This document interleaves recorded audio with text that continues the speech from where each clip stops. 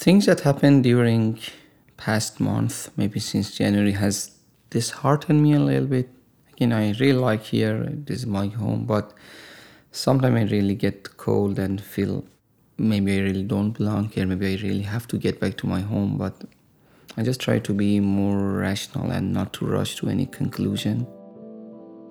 Welcome to My First Day. I'm Andrew Bracken.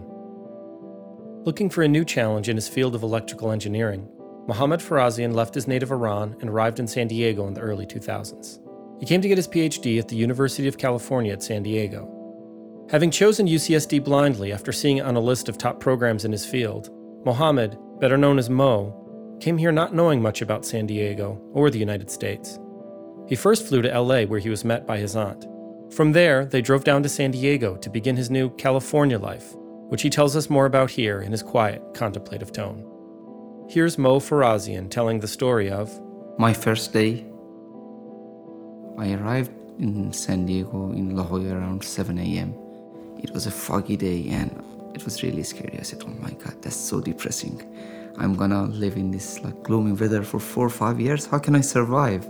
Little did I know that as soon as probably 8, 9 a.m. it's gonna be sunny, and San Diego is the sunshine capital of the United States. I arrived a little bit late. I missed the orientation. I had to catch up with everything just to enroll for classes, meet my advisor. And one more important thing was to find a place to live. Any person I talked to or any vacancy I found while I was in Iran were gone because of my late arrival. So we spent a good portion of that day just finding a place to live. I found only one place. There's a family that they were subleasing one of their rooms. Their daughter went to UC Berkeley, so they had one available room. I met them at about 4 p.m. As soon as I walked there and they opened the door, I saw there were 6 cats and one huge shepherd dog, I guess. Actually, I heard the dog barking when we were walking in front of the house. It was a big challenge. I never lived with pets, and so many in a tiny condo is a little bit overwhelming. I never experienced that, living with 6 cats and 1 dog under one roof. At the time I was growing up in Iran, it wasn't very common to have pets. So at the beginning I bailed. I said, no, I'll find another place, but I couldn't, so I had to come back. And they were really nice people. They said, you can stay here for a couple of days until you see if you can get along with this dog. The first morning that I woke up, everybody was gone. So I noticed, oh my God, I'm gonna walk out of the door and there's a big dog outside and I don't know what to do. I had one bad memory when I was a kid. I guess I was playing around the home and I was chased by a bunch of stray dogs. And it was one of the security guards or somebody walking there and found me, a 3-4-year-old boy that is just chased by dogs, and he just rescued me. I have that bad image or memory from childhood that the dogs were chasing me and they were going to catch me, and I don't know what would have happened if the security guard was not around. That stayed with me for years. I tried to be cool. I walked out and went to the kitchen, and the dog followed me to the kitchen. I started to have my breakfast, and he was just looking at me, gazing at me, and I felt maybe I should feed him. He's hungry or wants something, and I fed him some bread, and he liked it. And I kept repeating that, and he was taking that bread. So it went on for a couple of days. And one day I was talking to Joni. I said, well, I've been feeding Chan some bread in the morning when I'm having my breakfast. Is it fine? And she said, no, it's not good for his stomach, so you should feed him some treat. And they gave me the doggy treat. And so the feeding continued, but different food. And over time, within a couple of days, actually, we made a good friendship. And that was very interesting that I could get along with that. I remember the day that I was leaving their house, I was moving to another place. I was really sad that I won't see the dog, or I told them I'm going to come here and see the sea chance, and they said, okay, sure, come over. And I went a couple of times. So that was an interesting thing about the first day or first couple of days in San Diego. At beginning, I was missing my home and I was homesick. So I started to have some dreams that I suddenly left and went to Iran. And in the middle of dream, I was seeing myself in our home in Tehran and suddenly realizing that I didn't inform my PhD advisor at school or my friends that I'm leaving or I'm not there.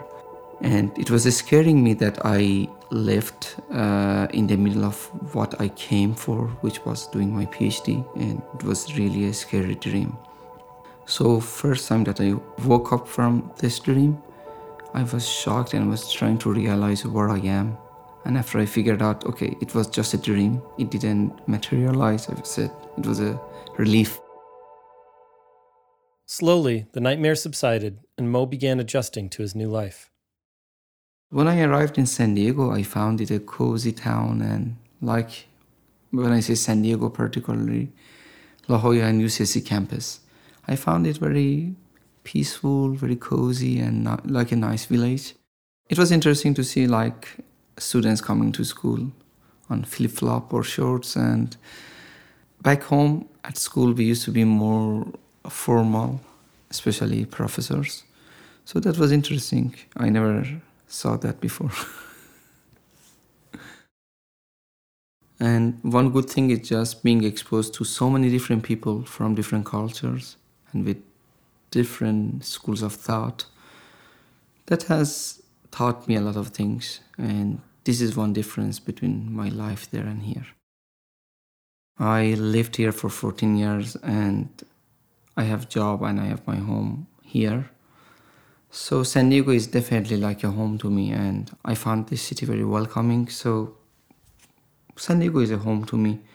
But I was born and raised in Tehran, and a significant part of my life, youth, was spent there. And more importantly, my immediate family lives there.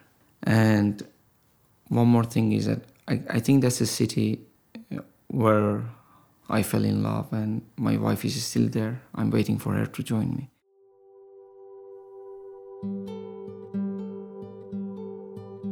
It was in one of my trips to Iran that somebody told me about her and introduced us. So I didn't have too much time, but I just met her and we had some conversation, and later we continued talking on the phone, and I felt good connection to her, and I found some values and qualities that I like in her. So later on, I went and we got engaged, and it was last September that we got married. It's hard to fully tell Mo's story without mentioning the events of the 2016 presidential election and all that came with it, most notably President Trump's proposed travel ban. There's little doubt that national political affairs have added real strain to his new marriage, and uncertainty as to where he and his wife will be able to build a life together. Right after I became citizen, I applied for her visa. So it's been in process. It's been a little bit slow, partly because many cases are backlogged, partly because of travel ban that delayed a couple of applications. And now we are waiting for her interview appointment for US visa. She's also a bit disappointed, and she's always asking. That's funny. It was when Trump was running for president, and she wasn't even yet the GOP nominee. And it was the first time that he said that he's asking for complete shutdown of Muslims. And she called me and she was crying. Your next president is not going to allow us to move there, and what should we do? What are you going to do? And I was laughing that he won't even be a nominee of the Republican Party. Forget about president. But I don't know, she had a sense And this has affected our application because as a result of that, many people had to reapply for their visa and their visas were revoked. So there has some ripple effect and slowed down. That could be one reason that we still haven't got our interview appointment for her visa.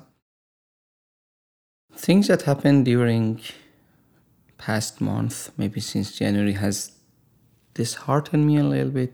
Again, I really like here, this is my home, but sometimes I really get cold and feel maybe I really don't belong here, maybe I really have to get back to my home, but I just try to be more rational and not to rush to any conclusion. After settling into his life here and his career as an engineer, Mo began to feel like something was missing. And so he began to play music, guitar specifically. Exploring his love of blues music and more experimental sounds, he and a friend formed a band, M&M Blues. I always liked music, but back home I was mostly listening to Persian traditional music. When I came here, I started to listen to a wider range of music, and it was a noise to begin with, but over time, I developed a taste for, sometimes people say, edgy music. When we started M&M Blues, we were trying to play traditional blues or 12-bar blues music. So it was 2 guitar and a lot of crazy things inspired by blues.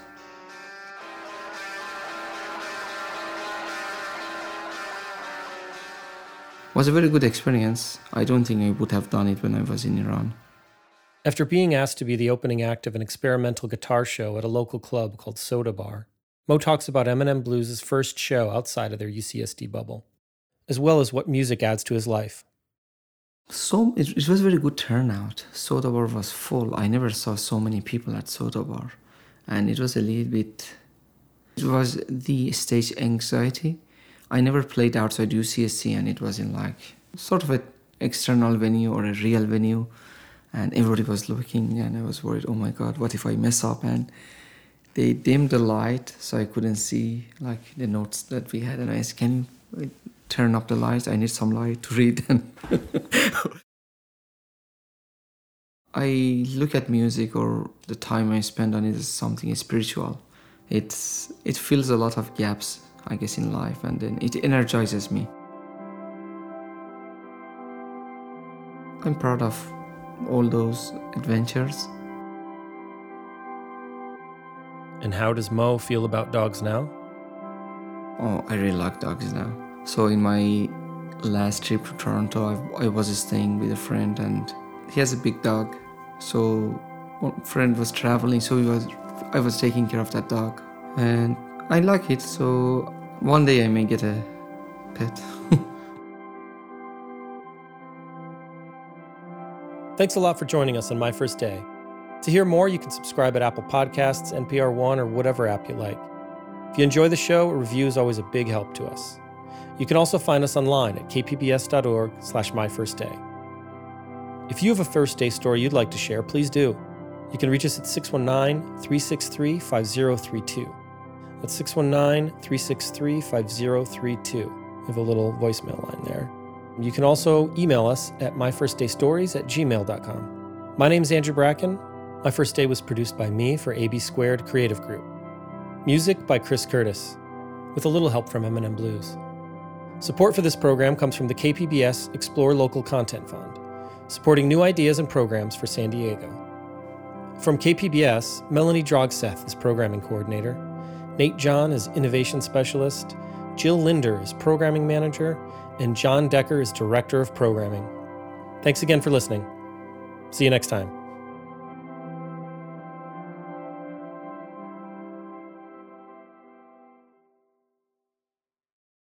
KPBS On Demand is supported by UC San Diego Osher Lifelong Learning Institute, hosting an open house to learn about the upcoming classes and seminars, member benefits, and meet the volunteer leadership team. Saturday, March 30th. Registration at extendedstudies.ucsd.edu/OLLI.